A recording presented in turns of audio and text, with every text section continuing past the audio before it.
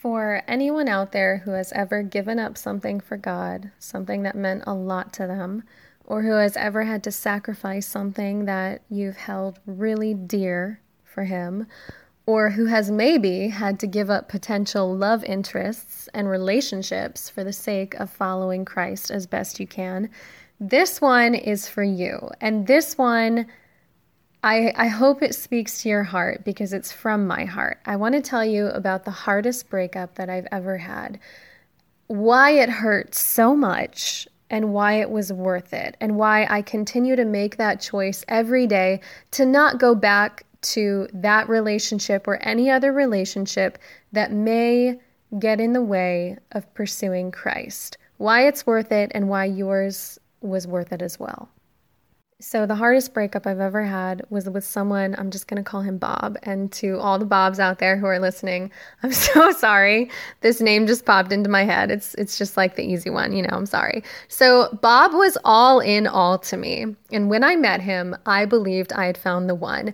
I adored him. He was the best I've ever had in every single way. I fell so hard. I was in love. It felt like for the first time, sometimes, I don't know, like maybe you have or have not had that experience, but sometimes you just meet someone and you're like, OMG. I was like, God has finally heard me and sent him the right guy, Mr. Right. And I was the happiest I'd ever been in my life. And he was the sun, moon, and stars to me.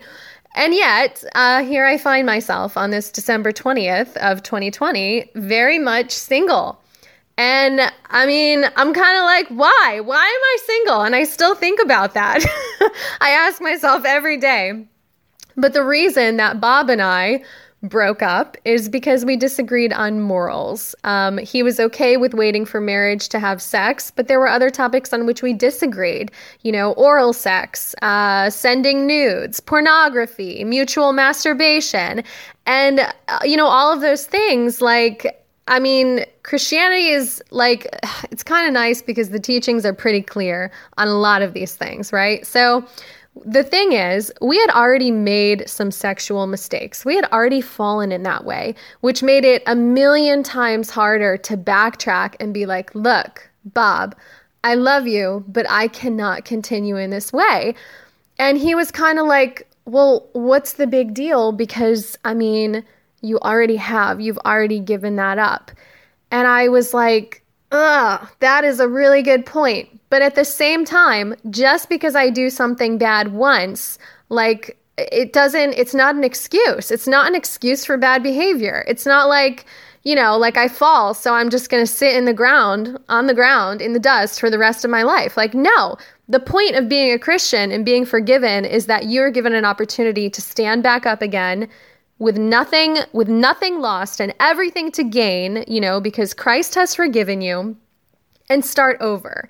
But you really have to do it with a whole heart, right? It can't be a half-assed start over. You really got to start over. So anyways, he viewed our falls as not problematic at all. He viewed them as fantastic, which they were in many ways. Sexuality is a really great thing, and it's really difficult to wait for marriage. It really is. I can testify. But I viewed them as okay, this is something that is making it hard to look God in the face when I pray. It's making it, I know that I'm worthy of better than this. You, Bob, are worthy of better than this, of a love that waits, and that will be a whole nother podcast of why we should even wait. What's the point of waiting, right? Because I know all the arguments, right? But we love each other and we got to test the car and all the things. Okay. All right. We will address those. But that is not this day, in the words of Aragorn. And now I just revealed myself as a huge Lord of the Rings nerd. Okay. So at any rate, Bob just felt that I was being selfish, being uncompromising. And it hurt. It really hurt because I loved him. Like I would have given anything for him. But what I told him was, I can compromise. Like, you want to paint the walls green and yellow? Fine. Like, let's do it. Like ugly, gross, but sure. And like, I don't care whose house we go to for the holidays. But this is not, like, all of those things are mine to give and to take and to compromise on or to not compromise on. But the thing is, when it comes to right and wrong, that is not mine. I don't decide that. I didn't write the rules, And anyone who's a Christian, like, well, you didn't write the rules either. The rules are there, and I don't pretend to like them all the time and to find them easy or comfortable. But I see the reasoning behind them, and I do believe, like, if you don't understand what you're doing and if you question it, like, well, by all means, continue to question it, try to understand it. Don't be that person who does something just because you were raised in such and such a way or you were told something. Like, no, you need to dig. You need to find out the reason why you're living the way you're living so that you can be strong when someone presents a challenge to that, So at any rate, one of the things that Bob brought up that made it especially difficult is he's like, well, this isn't like going all the way, right? Like we're just, fill in the blank, blah, blah, blah. You can imagine, right? And I was like, look, I understand that, okay? I'm not dumb. Stealing is stealing, right? But there is a difference between robbing a bank and taking a candy bar from the gas station. And they're both like, somehow they're different. They're the same and yet they're different. And so like I told him, I understand we're not going all the way. I understand, like it's not as bad as it could be or like whatever nonsense, but it doesn't sit well with me, right? Like this is not who I am. This sort of behavior in general is not who I am. It's not who I want to be. And because who I want to be is a Christian, right? With my values and the way that I give and receive love formed by Christ and his teachings. And this does not sit well with any of those things. And so like, I can't, and again, like, I'm so sorry, Bob, because I love you. And like, please stay with me. And so all of our discussions came down to the moment when he asked me, it sounds like you're drawing a line in the sand. Are you? And I said, and it nearly killed me, yes. And with all of my heart and my soul, I was begging and wishing him inwardly to step over that line and to continue on with me, to wait with me. And like, we had both made mistakes. We had both made, sexual mistakes with each other, with other people. But like, again, the beauty of Christianity is that even Jesus under his cross, which symbolizes humanity and all of the difficulties and temptations we face, he fell under the weight of that. And so like when we fall under the weight of our crosses, he's not understanding of that. He knows. And that's why he gave us that example of himself falling 3 times, like again and again and again in the story of the Passion of the Christ. Or if you watch the movie, you see him like taking these massive falls. And he did not like run under that cross, like up the hill to Calvary, like a champion, like with music and trumpets. Like, no, it was a freaking struggle. And I think he gave us that example of himself to show us like, I get that it's really hard for you as humans. And, Christ, the amazing thing about him is that he took on our humanity, and that's why we have this example. So anyways, back to Bob and I. Bob said no, and I will never forget that moment. And it cost me everything, and it, in many ways, continues to cost me. Because, time heals, right? Like, you can get over the person, but you're still faced with the consequences of your choice. And had I not chosen Christ that day, I may be married by now. I may not be lonely and single in my apartment during the holidays, right? Like, nobody wants that. I might have kids. I might, be with the love of my life in the Bahamas. Who knows? And so, yeah, I wish that it was so simple and so easy as, when you choose for Christ, it's like a one-time thing, right? Like it's a one-time martyrdom. Like you just chop it off, amputate it, whatever, and then it's a one and done. But sometimes it has consequences, and you have to re-choose and remake that sacrifice that you've made for him or that you've chosen for him every day. When you choose not to contact that person, when you choose not to go out on that date that is only going to lead to, whatever. And I will say for myself, I continue to live out those consequences. I have yet to meet someone who I loved like that, like Bob. In my darkest moments, I wonder if I ever will. I wonder if that was my chance at earthly happiness. It cost me something. It cost me everything. And I will say Bob was the best thing that I felt I had in my life besides my relationship with my father, with God. And I told him that.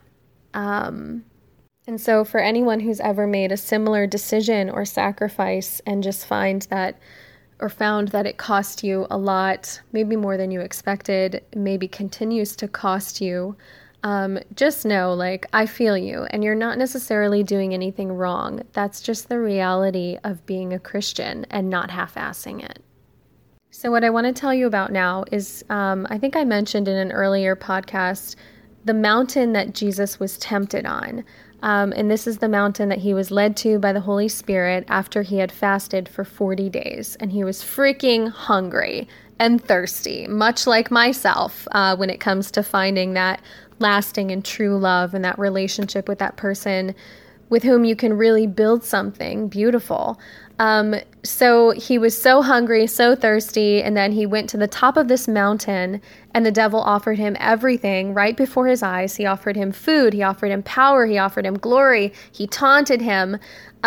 He threw everything he had at Jesus, hoping that just one of his arrows would hit the mark, and Jesus would be like, "You're so right, devil. I just really do want some bread, and that is all I've ever wanted, and you are the bread provider, and give me some bread." And of course, all of these temptations, they weren't at the beginning when Jesus started fasting, when he was still feeling kind of good. It was at the end, right? It's at the very weakest. It's always at your lowest points that the devil comes at you, when you're super lonely, super sad. And then he's like, "Hey, Bob's just one phone call away. You want to be loved, So anyways, I digress. But here's the interesting thing that I just learned. The mountain on which Jesus was tested actually has another and much more ancient name. It's called Mount Quarantania, the mountain of quarantine, because quarantine is a type of test in the most traditional sense. When people entered quarantine in olden times, it was a period through which they had to pass to be found clean of whatever disease was potentially a threat. So quarantine means literally a place where people are led from elsewhere to be tested by time, and hopefully to be found clean. And in our case, nowadays from disease, but on a deeper level, to see if you can pass that time of temptation.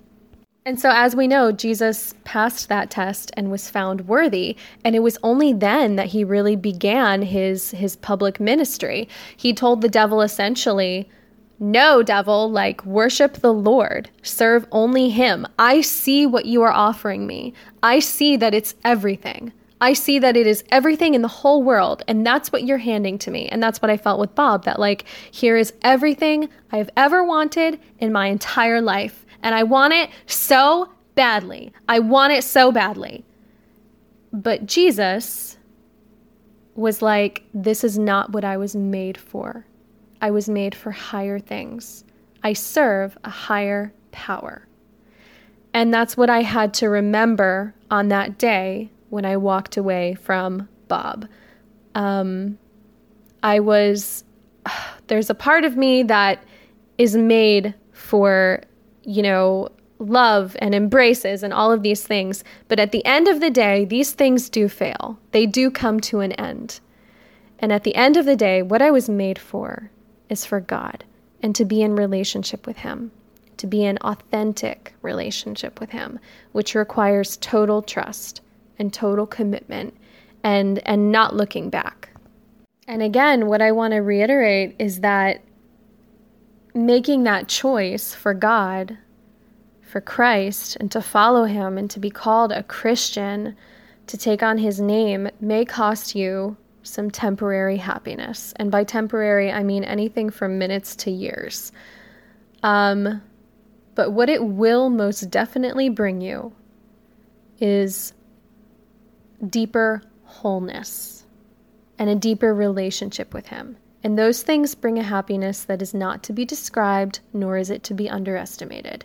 God does want us to be happy, but he wants us to be whole first, because without us being whole, we can't really appreciate or receive the full happiness that he intends to give us. And so, at any rate, after giving up Bob, the question remained and still does remain in my mind and my heart today: will God make me happy in this life? And does he want us to be happy? And what can we say or assume of him when he doesn't answer our prayers? When we're just miserable because of the things that we've given up for him. So I've been reading Gregory Popcak's, it's Popcak, his book called The Life God Wants You to Have. And it's really good. And I'm just it's helping me kind of work through these questions and some others. And this Popcak makes a really good point. And that is just what I've said, is that God is not opposed to anything that will make me happy or will fulfill me. He wants that. He wants my happiness and my personal fulfillment. But first of all, he's a parent. Jesus taught us to call God our Father. So there is that parent-child relationship. And so when I tell him, Father, Bob is what I want, Bob is who will make me a happy and fulfilled woman, I am meant to be Bob's wife. And if he doesn't agree and he doesn't give that to me, and I suffer and I ache and I'm not happy, and I wonder, how could he really be good after all, God, if he's demanding me to live in such a way that's denying me of things and people and relationships that I think would definitely make me more happy and more satisfied and more fulfilled? How cruel of him. And then I throw, a pity party, and I just in my soul, it feels like I'm like the teenage girl, slamming her door and being like, I hate you. This is not what I wanted. Anyway, so I could read Popcak's book to you aloud. I'm not going to put you through that, but it is good. But essentially, anything that may get in the way of me being a perfectly whole and integrated person is going to be against God's will for me, because he wants me to be happy. And the only way that I can be perfectly happy is if I am perfectly whole first. So he is in the process of getting me there. And it's hard, it's hard too, because you see him fulfilling other people's desires too. It's not easy being that one person in church and you're surrounded by young families and babies and moms and dads. And you're like, oh, why is that not me? Why am I what did I do so wrong, God, that you're ignoring me? But anyways, I will say, I think God teaches us how to reach that state of perfect wholeness by giving us the gym as a parallel. And I know this is kind of random, but we all know that for that perfect muscle formation and to be really shredded or whatever, to get the glutes of your goals, we have to go every day. It has to be habitual. We have to sweat. We have to cry. Most of the time we don't want to go, and definitely overall it takes a long time to see results. And yet we get there in the end. And our souls, the core of who we are, is the exact same way. It's made by the same one who developed the system by which our bodies become strong and fit and in shape. We have to work. And so for our bodies, we work in the gym. And for our souls, we work in prayer. We work in those choices that we make every day, for Christ. And the work is formational. It changes us. It changes us in ways that we do not see day to day. Do not expect to wake up tomorrow with a halo, okay? Or a six-pack, for that matter. All you're going to see is soreness and pain, both physically in the gym and then, maybe heart-wise too, right? After you make some choices for Christ, you may really be sore, and you may be like, ugh, can't move, can't breathe, never doing that again.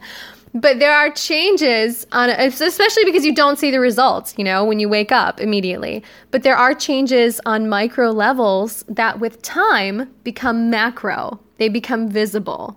But it is a painful process. It requires dedication. And you have to believe in where you're going. You have to believe that at the end, you are going to get there. Because otherwise, you won't make it through the process. You'll be like, why am I doing this? This is too painful. And that's why I tell people, like, really understand your faith. Understand why you believe what you believe. Because otherwise, you're going to fall off on the wayside. It's just like, when trouble comes and when you don't feel like going to the gym and whatever, like, you just won't do it then. It's that simple. Unless you really have a good vision of what you want to arrive at and why you believe it's so valuable to arrive at that point. So yeah, I know this episode had a lot of random stuff in it, and in my mind it was all connected, and then it came out, and it may or may not have come out connected. But what I wanted to let you know most of all is don't be afraid of your moment of quarantine, of your test, of your Mount Quarantania, and don't let anything get in the way of you and your Father, because you know who you serve. You know what you were made to do. And it's not worth it to serve anything else or to do anything else. It's simply not. And I will say, one of the things that has made me most happy after that moment of giving up Dear Bob is the deepening of my relationship with God that has come after giving up that thing that was best in my life. And what, again, in my darker moments, I'm like, God, well, I'll never have that again. Like, he was perfect and he was my one chance at happiness, but whatever. Because now in my prayer, I can look at God figuratively and be like, so listen, I really love you. And I haven't just said it. I've proved it to you. And almost more importantly, I've proved it to myself. Like, I know that I love you. If you want to know who loves you, Lord, look at me sitting here alone, no one by my side, completely single, because apparently the path to following you is actually so freaking straight and narrow that there's no room for anyone but me. And it sucks and I'm not happy, but I am here, okay? And sometimes that's all that can be said for following Christ. Like, you may not be happy at the moment, but just like, as long as you're there, just show up. And then, yeah. I've just kind of been telling him, I believe, like, not because I feel that way, but because I'm choosing to believe that way, that in you is the only lasting fulfillment to be found. And I know from experience that what isn't from you is not going to satisfy me. It's not going to be as good as I think it is. It's not going to be long-term. It's not going to be whole and complete. And I want to be whole. I want to be who I was meant to be. I want to fulfill my mission. I want to be the whole Kelsey, not a half or a quarter of who that woman is meant to be and who she really is. I want to grow to my full spiritual stature. And, part of that is just being aware, like, there are growing pains. And you are really sore after those spiritual workouts that sometimes, following Christ, I guess, basically is. And something I told God is look, like, figuratively speaking, there are a lot of people willing to feed me, but I've decided to starve until you feed me yourself. I will only take what you give me.